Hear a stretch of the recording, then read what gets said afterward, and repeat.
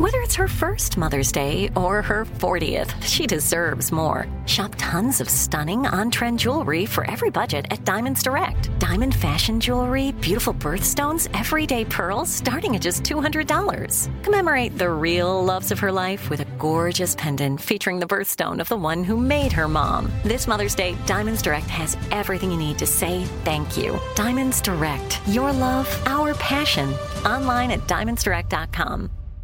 I'm Tracy from Stuff You Missed in History class. Are you a small business owner or even someone who dreams of entrepreneurship? Then check out Season 2 of Mind the Business, Small Business Success Stories from iHeart Podcasts and Intuit QuickBooks. Join hosts Austin Hankwitz and Janice Torres as they interview entrepreneurs sharing insights around starting and nurturing a small business. You won't want to miss these inspiring stories of entrepreneurship and discovering ways to business differently so you can too. What does every grocery store aisle now have in common? Products that come in paper packaging. And not just the obvious ones like cereal boxes and juice cartons. From beauty products to boxed water, there are more opportunities to go papertarian than ever before. So why should you? Because paper comes from a renewable resource and can be recycled up to 7 times. Simply put, it's the smart choice for the environment. And it turns out the easiest choice for you. Learn more at howlifeunfolds.com/papertarian. Focus Features presents Back to Black. I want people to hear my voice and just forget their troubles. Experience the music and her story. Know this. I ain't no Spice Girl. Like never before. That's my daughter. That's my Amy. On the big screen. I want to be remembered for just being me. Amy Winehouse, Back to Black, directed by Sam Taylor Johnson. Rated R, under 17, not a minute without parent. Only in theaters May 17th. Welcome to Stuff You Missed in History class from HowStuffWorks.com.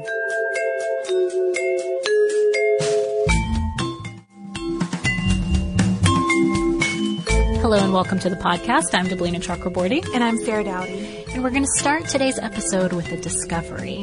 In 2007, a snorkeler off the southern coast of the Dominican Republic stumbled across a group of sunken cannons and immediately alerted Dominican officials, who in turn contacted a team of underwater archaeologists at Indiana University that had been doing research in the area for several years.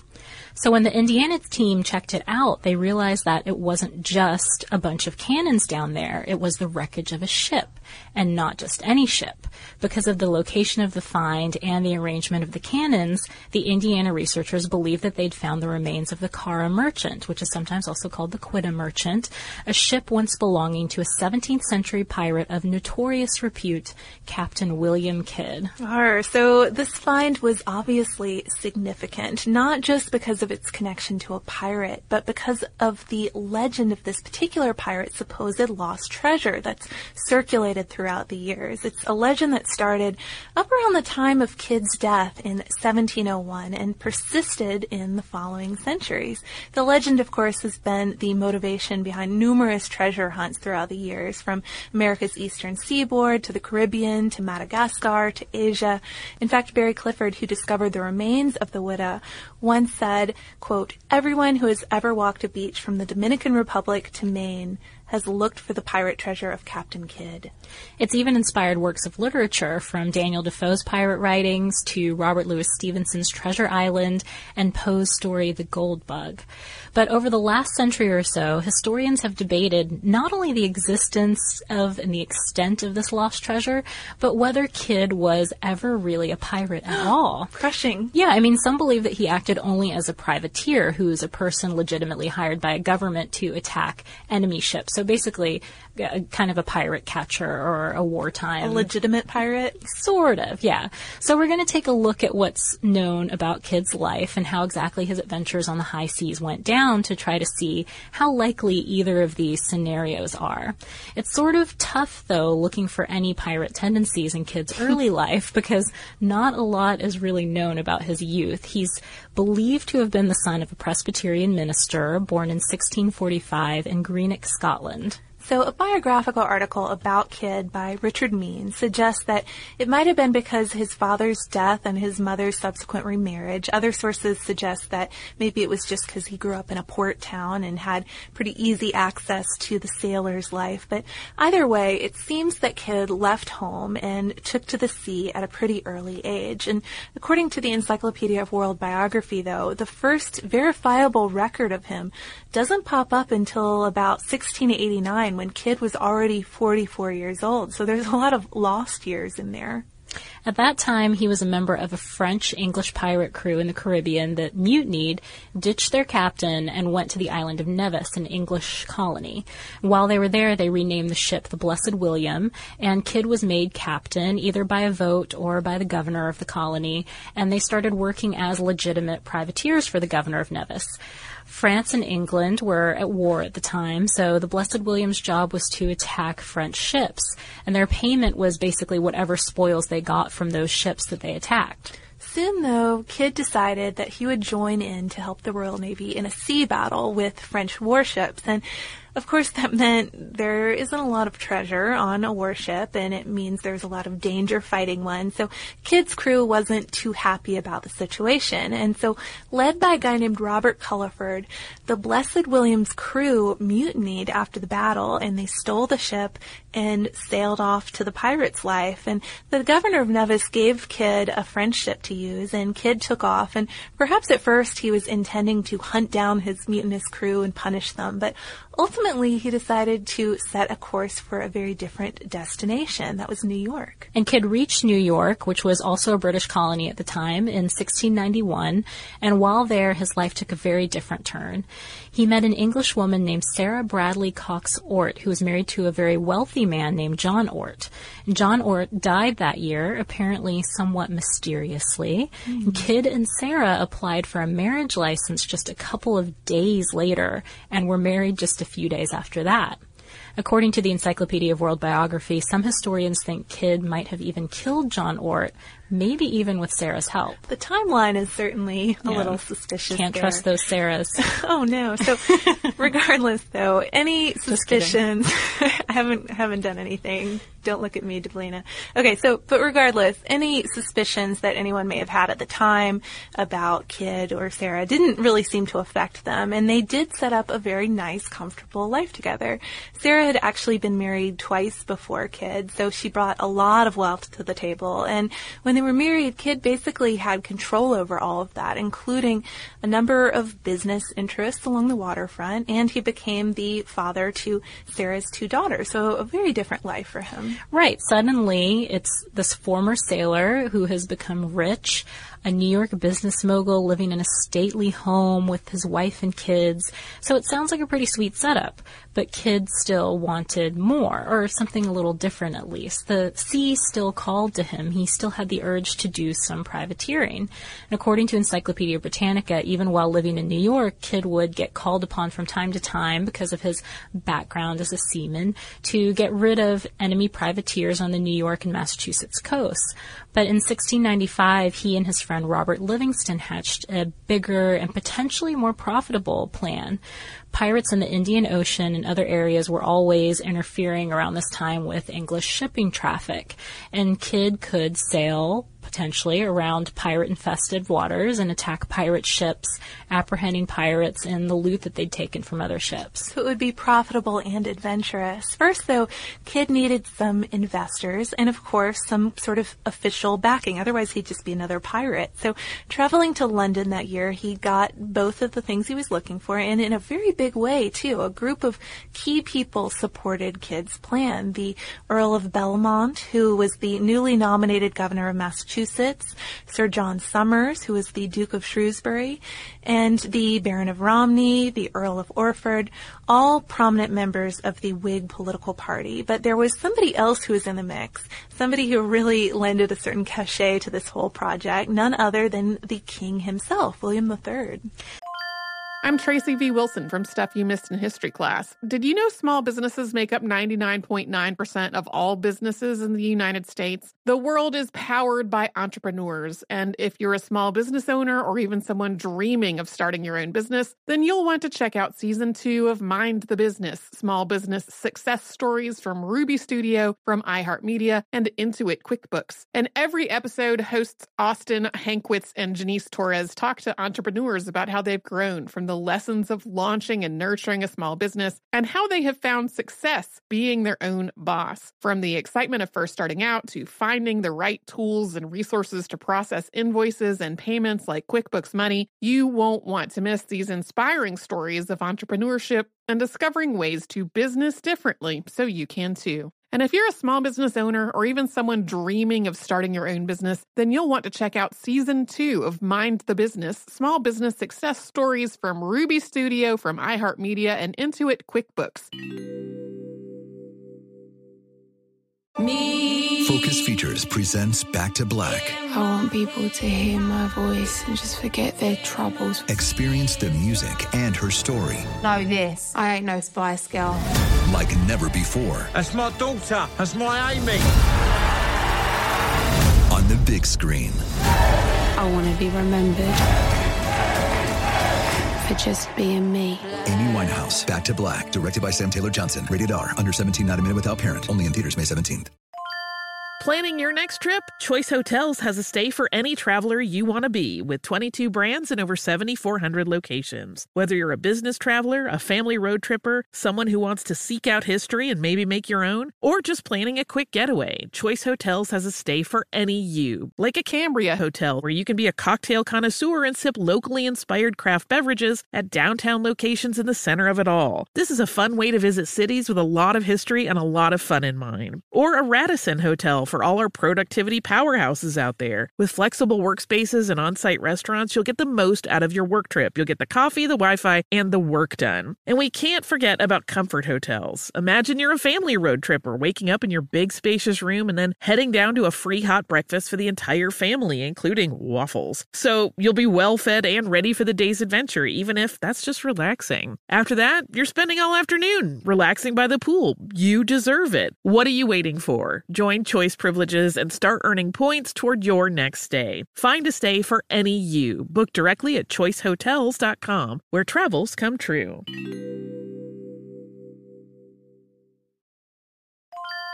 When you think about the future, what kind of technology do you envision? Whatever the future holds, artificial intelligence will undoubtedly be at the heart of it all. Join Graham Class as he hosts Season 2 of Technically Speaking, an Intel podcast from Ruby Studio in partnership with Intel. Explore the future of technology that's rapidly evolving our world today with the help of AI. There is still so much work and research needed to fully understand the power and potential of AI, and Intel is at the forefront of implementing AI in revolutionary technology that's changing the world we live in for the better. In each episode, Graham interviews the minds transforming medicine and healthcare, retail, entertainment, personal computing, and more, while pioneering new uses for AI in these spaces. Tune in every other Tuesday and explore the latest technology that's changing our world today and creating a more accessible tomorrow. Listen to Technically Speaking, an Intel podcast on the iHeartRadio app, Apple Podcasts, or wherever you get your podcasts. Kidd's mission was essentially a privateering expedition. He'd be attacking enemy French ships again, but it was sort of privateering with a special twist. He'd also be hunting down pirate ships who were causing trouble for England, as he had originally planned. Any booty that Kidd happened to confiscate from pirate ships would be divided up among his investors. And according to an article by Eric Mills in Naval History, even the king would be taking a 10% cut of whatever pirate loot they got. This sounds a little morally questionable, doesn't it? It does, and I mean, we should point it out because you might think, okay, hunting pirates doesn't sound so bad, right? That sounds like a legitimate thing to do in any case. But the sketchy thing to point out about this plan here is that Kidd and his investors were technically proposing stealing stolen stuff and then claiming said stolen stuff as their own instead of just turning it over to the government or something. Mm-hmm. So thanks to that influential group, though, behind him, Kidd was able to set sail in a 34-gun ship called the Adventure Galley with an official commission, complete with a new Great Seal of England patent, and all of those things just granted his mission legitimacy. So even with the official paperwork, though, and the powerful backers, including the king himself, Kidd and his adventure galley had some trouble right from the start. So he set sail in April of 1696 with about a 70 to 80 man crew, and he had plans to pick up about 80 more men when he was in New York. But he got into trouble before he even got out of the Thames. Yeah, first off, he passed a Royal Navy ship without dipping his colors, which was a really important custom at the time to show deference to a Navy vessel. So not doing so was a real sign of disrespect. And who knows why he failed to do this, if it was just an accident. Out of practice. Right, or perhaps he just thought that he didn't need to because he had such important backers. The Navy vessel, in either case, responded by sending a cannonball in their direction. And according to Mill's article, Kidd's crew then responded to that by, quote, turning around and slapping their backsides at the Navy vessel. This is kind of the early version of road rage, I think. I guess so. This encounter, though, led to the Navy taking away 20 of Kidd's best men, and when Kidd complained about it, the Navy gave him back 20 men, but not the good ones that they had taken. They brought him a bunch of no-good troublemaker types, and Kidd didn't really fare much better in the crew department when he made it to New York either, because New York also had its share for good-for-nothing pirate types hanging around about this time, and these were the type of recruits that Kidd was able to get, not top quality guys. And according to Mill's article, again, Governor Benjamin Fletcher described them as, quote, men of desperate fortunes. By the time the Adventure Galley made it out to the Indian Ocean by early 1697, they'd lost about 30 more crewmen to illness, and they had to replace those guys with former pirate crew members that they picked up at various ports of call in the area. These were basically the only sailors that were hanging around, were people who had worked on pirate ships. So the Adventure Galley had a bit of a motley crew going on, but for a long time, Kidd's biggest problem wasn't really that. It was just that he couldn't find any ships to attack. And this, in turn, made his crew really restless and unhappy because they hadn't taken any loot and they were running out of supplies. So Kidd really started to get desperate. Desperate enough to become a pirate, perhaps? Well, we're going to see. So according to the Encyclopedia of World Biography, it's unclear whether Kidd really intended from the beginning to stick to the plan of only attacking England's enemies, but other sources, including Mill's article, suggest that he proved as much on certain occasions. So, for example, on August 14th, 1697, he started to attack what appeared to be a Mughal convoy. It was kind of a sketchy attack of his because he attacked flying a crimson flag, which was basically a sign of piracy. It meant surrender, no quarter. But the convoy's English captain hoisted the colors of the East India Company, and so Kidd backed off. But his crew wasn't really happy with that move. No, they were ready for something to happen. Ready for some action. That October 30th, Kidd got into an argument with a crew member named William Moore, who was unhappy that the captain would only attack non-English ships. He was still supposedly trying to keep within the original parameters of his mission at this time. So during their fight, Kidd ended up picking up a bucket and smashing it over Moore's head, and Moore died the next day from the wounds that he got from that encounter. And it's after this point that sources really start to diverge a lot over the point of whether Kidd really took to outright piracy. Just a few examples of different things that people put out there. According to the Encyclopedia of World Biography, Kidd considered any ship that came across fair game after this because he really wanted to regain the respect of his crew. I mean, murdering a crew member, even if accidentally, isn't the best way to win more support. So he really had something to prove. He knew they needed to be put to work quickly. Right. And according to Mean's biography, Kidd set out still trying to find enemy French ships, and he captured what he thought was an enemy French ship, the Ruparel, that November. The ship's Dutch captain, though, told him that they were under the command of the East India Company, but Kidd commandeered the ship anyway. So, kind of murky ground there with that one. Right. Now, other sources don't really indicate that he ever changed his intent to stick to his commission, his original plan of only attacking French ships and pirate ships. Regardless, one thing that they can all agree on is that in January of 1698, Kidd and the Adventure Galley came across what appeared to be an India-built, Armenian-owned ship called the Kara Merchant. Archival research, as we mentioned, that you might hear a different name for the ship at times, but archival research has since confirmed that this is the correct name for the ship. Kidd flew a French flag as kind of a disguise for his own ship, and the Kara Merchant, even though it actually had an English captain, turns out, did the same thing, according to Mill's article, just to protect the ship. They thought, okay, we need to at least put a face forward that we are French. Right. The captain of the Kara Merchant also sent a French gunner over to the Adventure Galley with a French pass or paper of safe conduct.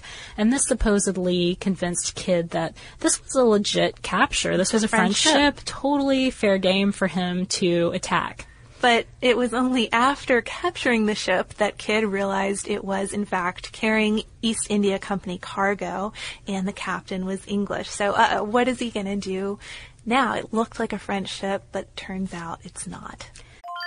I'm Tracy V. Wilson from Stuff You Missed in History Class. Did you know small businesses make up 99.9% of all businesses in the United States? The world is powered by entrepreneurs, and if you're a small business owner or even someone dreaming of starting your own business, then you'll want to check out Season 2 of Mind the Business, Small Business Success Stories from Ruby Studio, from iHeartMedia, and Intuit QuickBooks. And every episode, hosts Austin Hankwitz and Janice Torres talk to entrepreneurs about how they've grown from the lessons of launching and nurturing a small business and how they have found success being their own boss. From the excitement of first starting out to finding the right tools and resources to process invoices and payments like QuickBooks Money, you won't want to miss these inspiring stories of entrepreneurship and discovering ways to business differently so you can too. And if you're a small business owner or even someone dreaming of starting your own business, then you'll want to check out Season 2 of Mind the Business, Small Business Success Stories from Ruby Studio, from iHeartMedia, and Intuit QuickBooks. Planning your next trip? Choice Hotels has a stay for any traveler you want to be, with 22 brands and over 7,400 locations. Whether you're a business traveler, a family road tripper, someone who wants to seek out history and maybe make your own, or just planning a quick getaway, Choice Hotels has a stay for any you. Like a Cambria Hotel, where you can be a cocktail connoisseur and sip locally inspired craft beverages at downtown locations in the center of it all. This is a fun way to visit cities with a lot of history and a lot of fun in mind. Or a Radisson Hotel for all our productivity powerhouses out there. With flexible workspaces and on-site restaurants, you'll get the most out of your work trip. You'll get the coffee, the Wi-Fi, and the work done. And we can't forget about Comfort Hotels. Imagine you're a family road tripper, waking up in your big spacious room and then heading down to a free hot breakfast for the entire family, including waffles. So you'll be well fed and ready for the day's adventure, even if that's just relaxing. After that, you're spending all afternoon relaxing by the pool. You deserve it. What are you waiting for? Join Choice Privileges and start earning points toward your next stay. Find a stay for any you. Book directly at choicehotels.com, where travels come true. Xfinity has free premium networks for everyone this month, no matter what kind of entertainment you love. Addicted to true crime? Catch killer cases and more spine-tingling shows on A&E Crime Central. Crave adventure? Explore Asian action movies on Hi-Ya. Searching for something extreme? Check out skating, snowboarding, and more on Fuel TV Plus, the global home of action sports. And find crowd-pleasing bops on iHeartRadio's Hit Nation playlist. There's new free shows and movies to love every week. Say free this week in your Xfinity voice remote.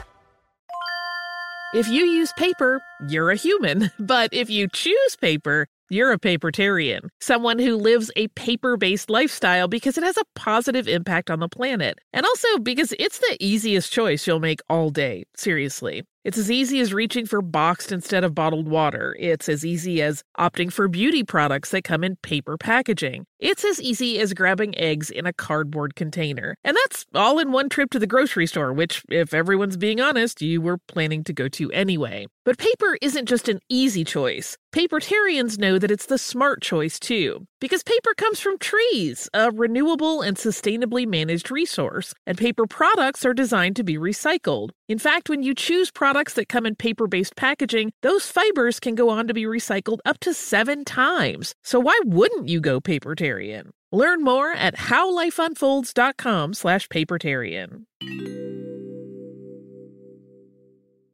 Well, at this point, the Adventure Galley crew was so desperate for some sort of loot that they ended up keeping it, selling some of it off, and dividing it for profit. So they went ahead with the plan, even after they go back at this point. They found out they'd made a mistake. And after that, they ended up going to Madagascar, which was kind of a hotbed for pirates at the time. And there they ran into Kidd's old crew member from his pre-New York days, Robert Culliford. Seems like the perfect opportunity to both catch a pirate, which was part of their mission, and get some revenge at the same time, right? So, well, yeah, that's what it seems like. And it would have been if the majority of Kidd's crew didn't decide that it was also the perfect time to desert Kidd and join up with Culliford instead. And according to Mill's article, they wanted to work for somebody who represented pure piracy, who they knew where he stood, rather than some strange, half-cocked hybrid version of piracy, privateering, special mission. And if that wasn't bad enough, losing your guys to your old enemy, Kidd's ship, the Adventure Galley, was also falling apart by this point. Yeah, he and the small remaining crew just figured it was a lost cause, and they decided to sink the ship and make the Cara Merchant their main ship. Then they headed for the West Indies. When they reached there, though, Kidd discovered that the British government had declared him a pirate, and he was a wanted man. According to Mills, part of what was behind this was that the Cara Merchant's foreign investors were blaming the East India Company for what had happened, and England needed to protect the company's reputation. I mean, the East India Company, that's an important part of England's economy. They have to save face at this point. The other thing was that the Tories had taken over Parliament from the Whigs, so Kidd's once very influential friends weren't as influential anymore, and they didn't want to go out on a limb for him. The king, of course, didn't even step up to admit any involvement. Stick out his neck for a pirate, an accused pirate. So Kidd thought that he could prove his innocence, especially since he still had that French pass that he had collected from the English captain of the Cara Merchant to prove that he thought that the ship that he was attacking was French, at least at first. So he ditched the Cara Merchant near Hispaniola and headed off to New York in a more discreet boat, because, of course, in this India-built boat, they would have been drawing attention to themselves all over the place in that region of the world. And he headed back to try to clear his name. By the time he got there, though, the rumor mill had already been working against him. According to an article by Willard Hallam Bonner, the rumors that were spread around this time about Kidd's activities and his associations with other pirates and his supposed treasure actually made it into official newsletters, works of journalism at the time, and informed a lot of what people knew about Kidd for years after, and maybe even up until this day, some of those ideas are still mixed into the William Kidd stories that we know. Yeah, and that reputation definitely caught up with him. Kidd was arrested, he was imprisoned in a colonial jail in Boston for several months, and then he was sent off to England, where he was locked up in Newgate Prison, which was a really horrible, dirty, disease-ridden place to be. And in the meantime, that crucial French pass that was supposed to prove his innocence was conveniently misplaced. According to Mill's article, it didn't resurface until the 20th century, and on May 8th, 1701, Kidd was brought to trial for William Moore's murder and for piracy. Yeah, and I mean, the odds were really stacked against him. He had to defend himself, basically, without any evidence, because that French pass was missing. Basically, someone had to take the fall for this situation with the East India Company, and the trial was over by the next day. He was scheduled to be executed on May 23rd, 1701, with some other accused pirates near the Thames.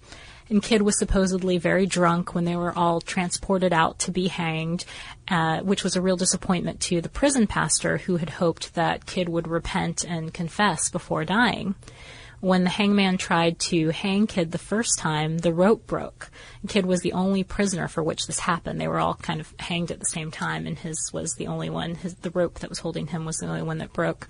And while the hangman was rigging up a new rope for Kidd, according to the Encyclopedia of World Biography, he prayed with the pastor and finally repented.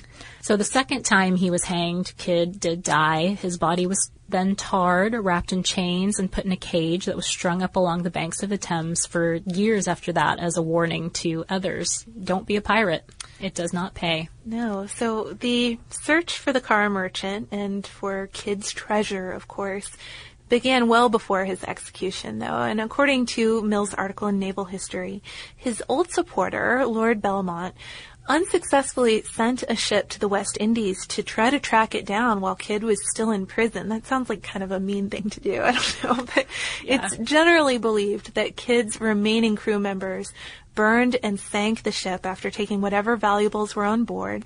But that inability to find the ship is one of the things that fueled the treasure hunts over the years. You know, where is it? Where could it be? Yeah, and since 2007, the Indiana University team has confirmed that the shipwreck found was indeed the car merchant. Incidentally, it was found about 70 feet off of the shore of Catalina Island and only about 10 feet below the surface. So it's actually kind of amazing. It wasn't found before then.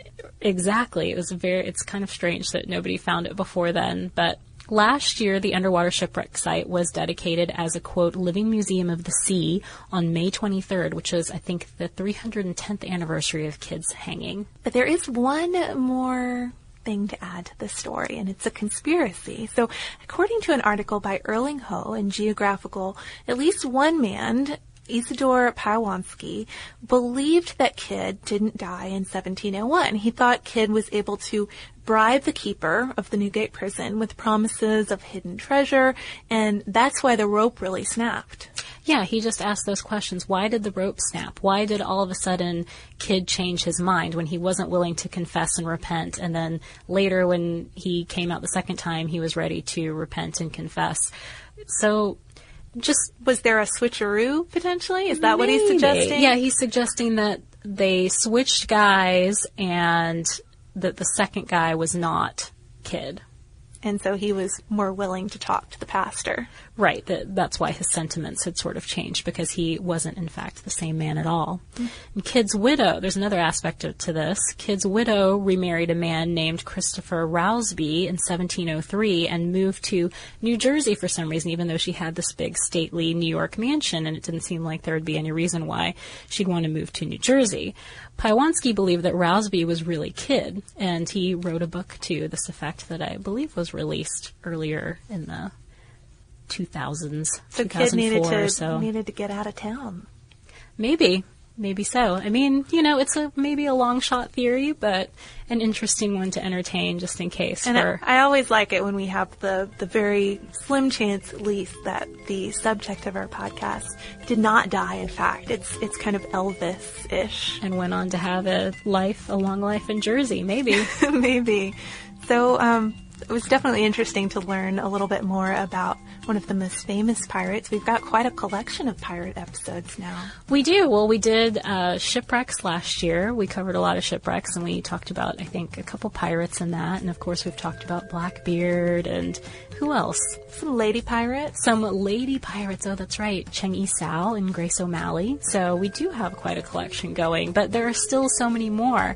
If any of you want to request any more pirates, you always know where to find us, because we love to do those stories. We do. So we are at History Podcast at Discovery.com. We're also on Twitter at Missed in History, and we're on Facebook, all good places to share your thoughts, let us know about pirate issues on your mind, whatever.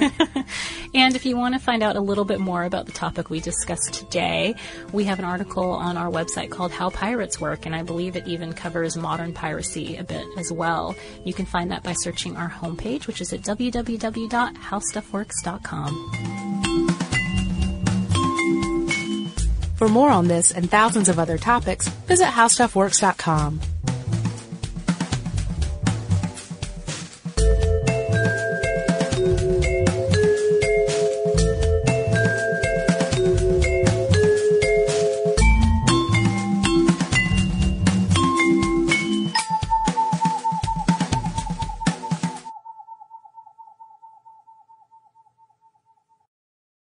Xfinity has free premium networks for everyone this month, no matter what kind of entertainment you love. Addicted to true crime? Catch killer cases and more spine-tingling shows on A&E Crime Central. Crave adventure? Explore Asian action movies on Hi-YAH. Searching for something extreme? Check out skating, snowboarding, and more on Fuel TV Plus, the global home of action sports. And find crowd-pleasing bops on iHeartRadio's Hit Nation playlist. There's new free shows and movies to love every week. Say free this week in your Xfinity voice remote. We are the voice of NASCAR. The green flag is in the air, and we are underway. The Great American Race. The Motor Racing Network. NASCAR Cup, Xfinity, and Craftsman Truck Series Racing live on your hometown radio station and MRN or NASCAR.com. Martinsville, Talladega, the Chicago Street Course. We have the side-by-side action and last lap passes for the win. Photo finishes. Ryan Blaney will win. The voice of NASCAR, the Motor Racing Network. Xumo Play is your destination for endless entertainment. With a diverse lineup of 350-plus live channels, movies, and full TV series, you'll easily find something to watch right away. And the best part? It's all free. Love music? Get lost in the 90s with iHeart 90s, dance away with hip-hop beats, and more on the iHeartRadio music channels. No logins, no signups, no accounts, no hassle. So what are you waiting for? Start streaming at play.xumo.com or download from the app and Google Play stores today. All you can stream with Xumo Play. This is Malcolm Gladwell from Revisionist History. eBay Motors is here for the ride. With some elbow grease, fresh installs, and a whole lot of love, you transformed 100,000 miles and a body full of rust into a drive that's all your own. Brake kits, LED headlights, whatever you need, eBay Motors has it. And with eBay Guaranteed Fit, it's guaranteed to fit your ride the first time, every time, or your money back. Plus, at these prices, you're burning rubber, not cash. Keep your ride or die alive at ebaymotors.com. Eligible items only. Exclusions apply.